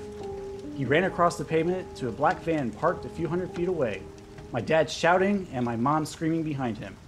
In an instant, I was thrown into the van, and the side door slammed shut on me. The man fumbled to buckle my seatbelt, and I faintly remember him telling me, "We're going to a better place where neither of us would be bothered." My heart sank, and I banged on the glass, screaming, "Help! Help!" as my dad sprinted towards the van. The ignition started, and before the van could peel out of the parking spot, my dad burst through the driver's window with a rock and ripped the man right out of the seat, throwing him to the ground and pummeling him until unconscious. As my mother scrambled over to retrieve me, I heard the sound of police sirens as they entered the parking lot. My mother walked us back to the park, and I just stared at the incident I was caught up in, confused. Was I just kidnapped? Fact or fiction? What do you believe? You're wrong. It is a total fabrication. No, Slimesters, ringing with us on social media, and when we announce, a couple days after the episode releases, we'll let you know who got it right. If anyone got it right. Yes. So here's story number 2. One afternoon, when I was visiting my grandma, she told me to bring up some of her belongings to the living room and organize them with her, but to stay out of the basement corner where the black curtain was hanging. I wasn't interested in helping. I would rather watch TV or play outside in the backyard. She sweetened the deal, though, by telling me that if I helped her, she would reward me with a box of push-up pops. Fun fact, I love to eat those, especially the orange sherbet ones. I agreed to help her. Together, we carefully stepped down her incredibly creaky stairwell to a pile of random junk pushed up against a concrete wall in the basement. As she ordered me to look for tapes labeled with the years 1991 and 1992, I gingerly poked and prodded the pile, hoping I could recover the tapes without getting my fingers covered in nasty dust or cobwebs. I found one, then I found another. It was like a scavenger hunt, and after a few minutes, it became fun to look for them. Thinking I'd be rewarded with more push-up pops for a bigger pile, I looked for more tapes nearby. But then I saw something that stopped my progress. Something from behind the black curtain in the dark corner of the basement bellowed. I asked her what was over there, but she said nothing but more junk and a dresser. I looked back, and the bellowing stopped. We went upstairs to relabel the rest of her tapes, but then I remembered I had forgotten my pile. After all that work, too. She continued to write her labels on her VHS tapes in the living room and told me to fetch the rest so we can finish by dinner. When I re-entered the basement, one of the upper steps broke and I tumbled below. Suddenly, the lights turned off and I was alone in the basement. I could hear the furnace turn on the other end, and then the curtain bellowed once more. Though this time, it sounded like a huge creature waking up. I got up and ran through the other door since I couldn't reach the one up top the stairwell, and frantically pressed the garage door opener, hoping the creature wouldn't get me. Just as the garage lifted enough so I could crouch under, I could see a black creature dash at me. I slammed the cellar door shut and slid under the garage door, then pressed the outside button to shut it. Out of breath, I returned inside. My grandmother handed me a push-up pop, and I demanded to know what kind of creature she was keeping in the basement. She told me there wasn't any creature there, but she did have a dog named Benji that was buried on the property before the foundation of the house was poured 15 years ago. Fact or fiction? What do you think, Slimesters? My 2 stories, which are considerably shorter. Yeah, I like to elaborate. Yeah, mine are short too. For my first tale, all my life I have been told that I looked like my uncle. The older I became, the more my body changed, the more I heard this claim. One day as a teenager, I finished my shower, began to dry off. I wrapped a towel around my hair and leaned up against the wall and began to study my face in the now semi-fogged mirror. And that's when I noticed, while somewhat still in the shadow, that I saw my face slowly begin to change, and it looked like my uncle's. But when I stepped into the light, my face returned. Now, was my body truly changing to end up looking like my uncle, or was I just imagining what could be after all the accusations that I've been hearing? Fact or fiction? Second story. I spent a lot of time in prayer when I was in college, yearning to have a closer relationship with God. One day I was on my way to college, and I had a feeling that God was trying to tell me something, but I didn't know what.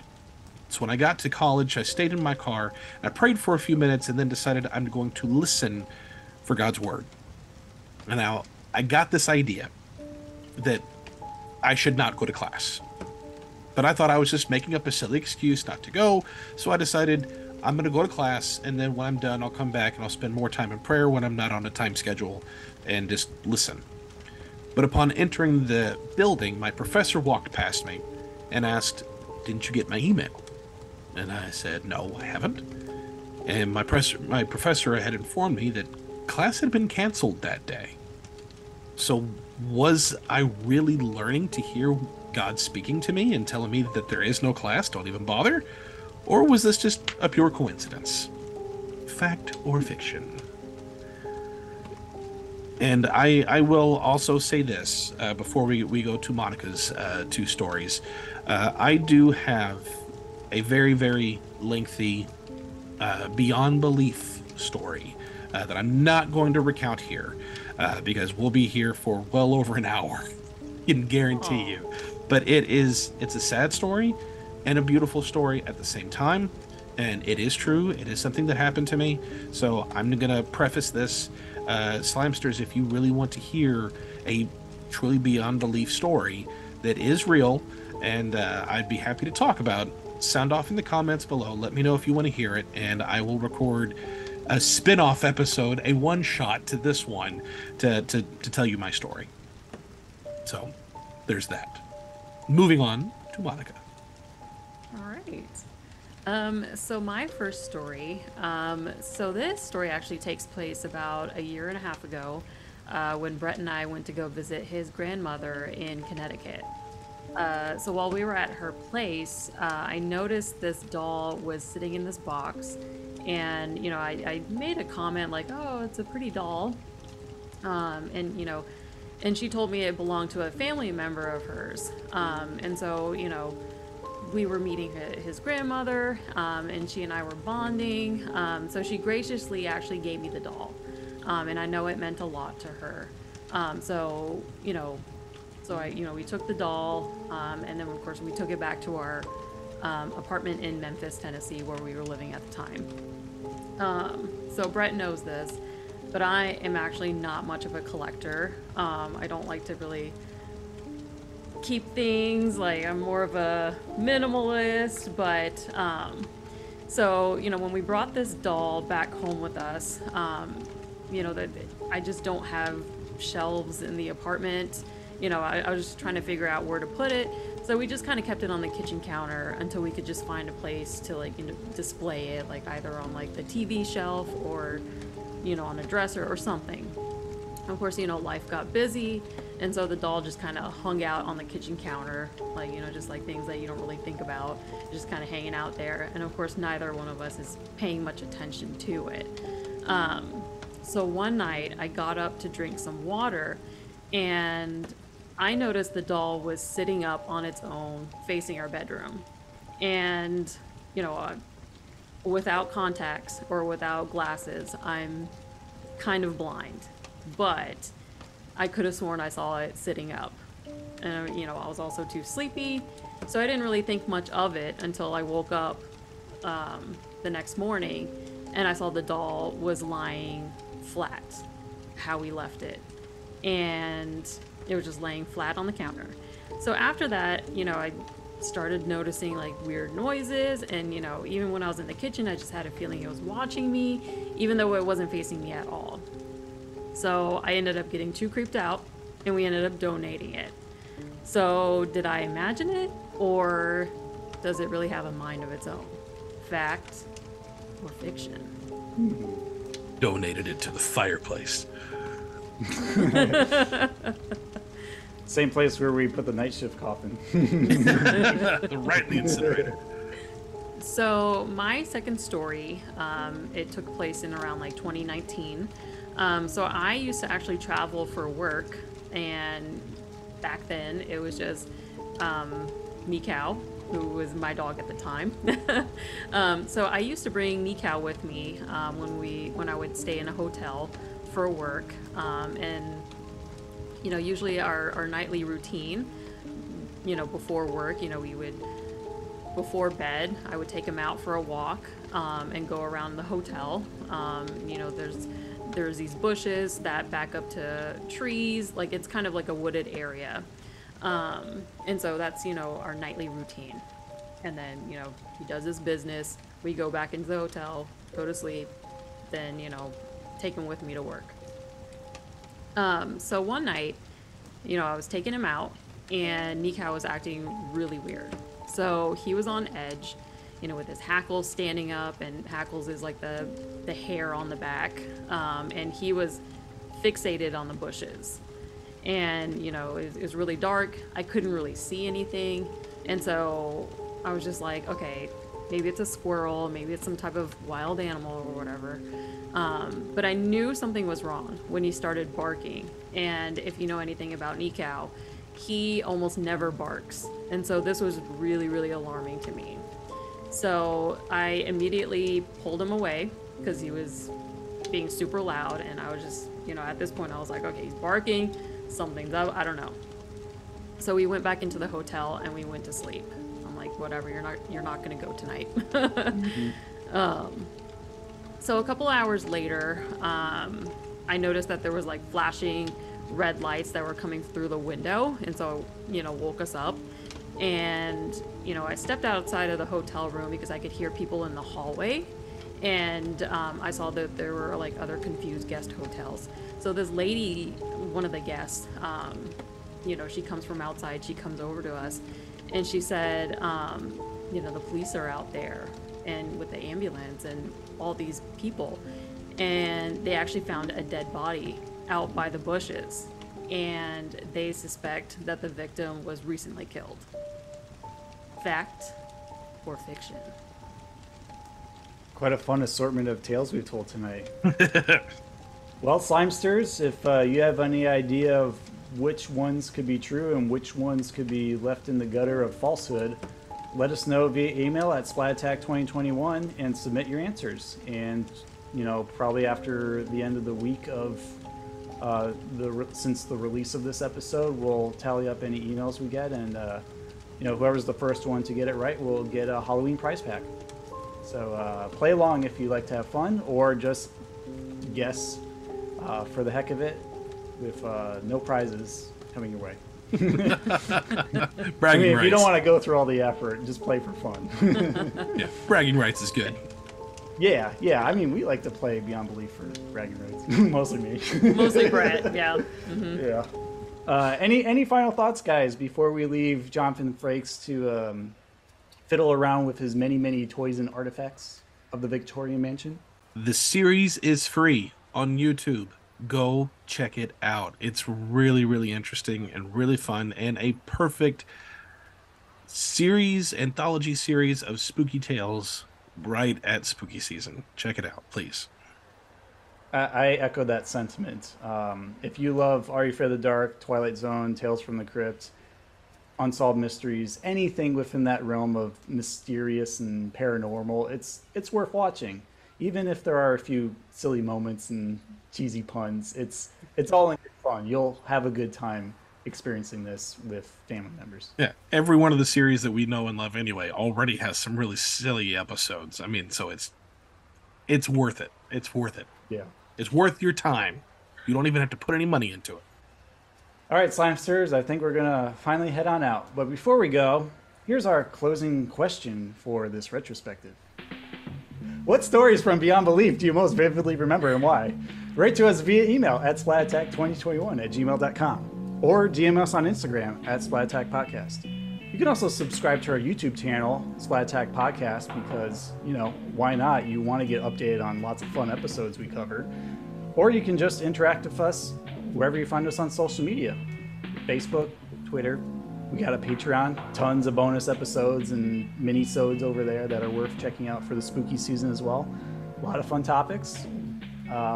Just engage with us. We like to have fun. We like to celebrate the 90s, just like many, many other people online. So give us a go and share it with a friend or two.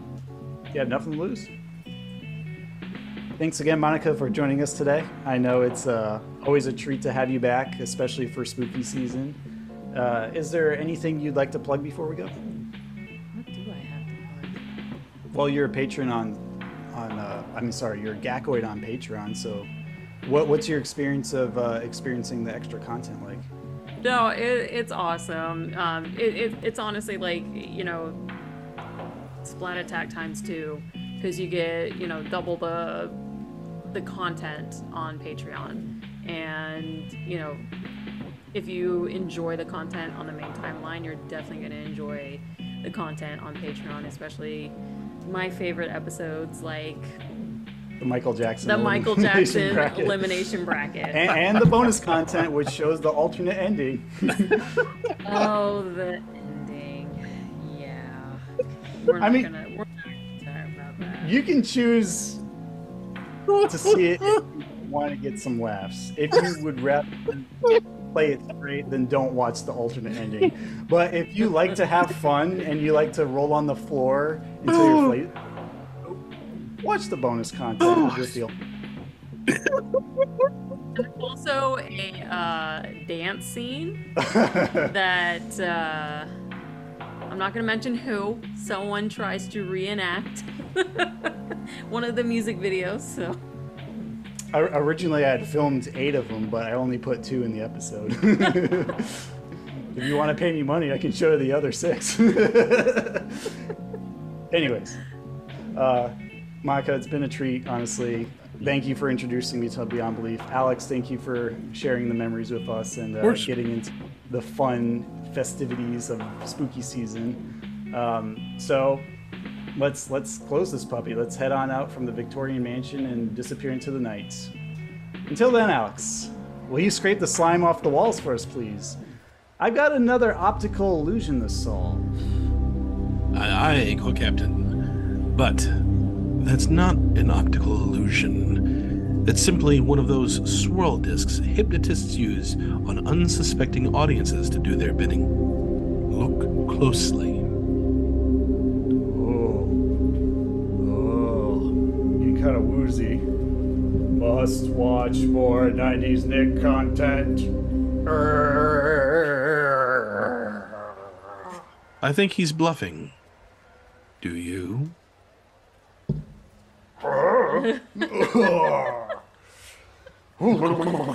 Oh my goodness.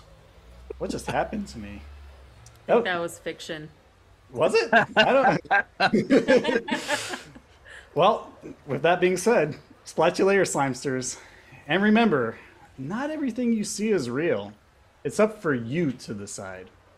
Now, let me double check that interview conducted by author Robert Tralins.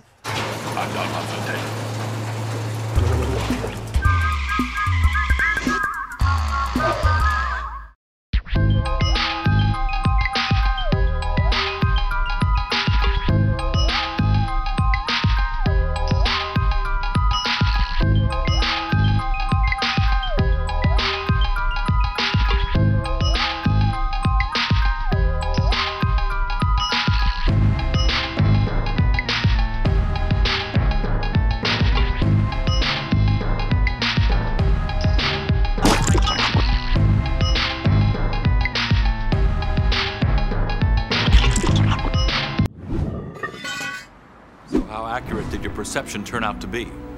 Were you able to identify fact from fiction, or have we once again demonstrated that certain things in life can never be explained?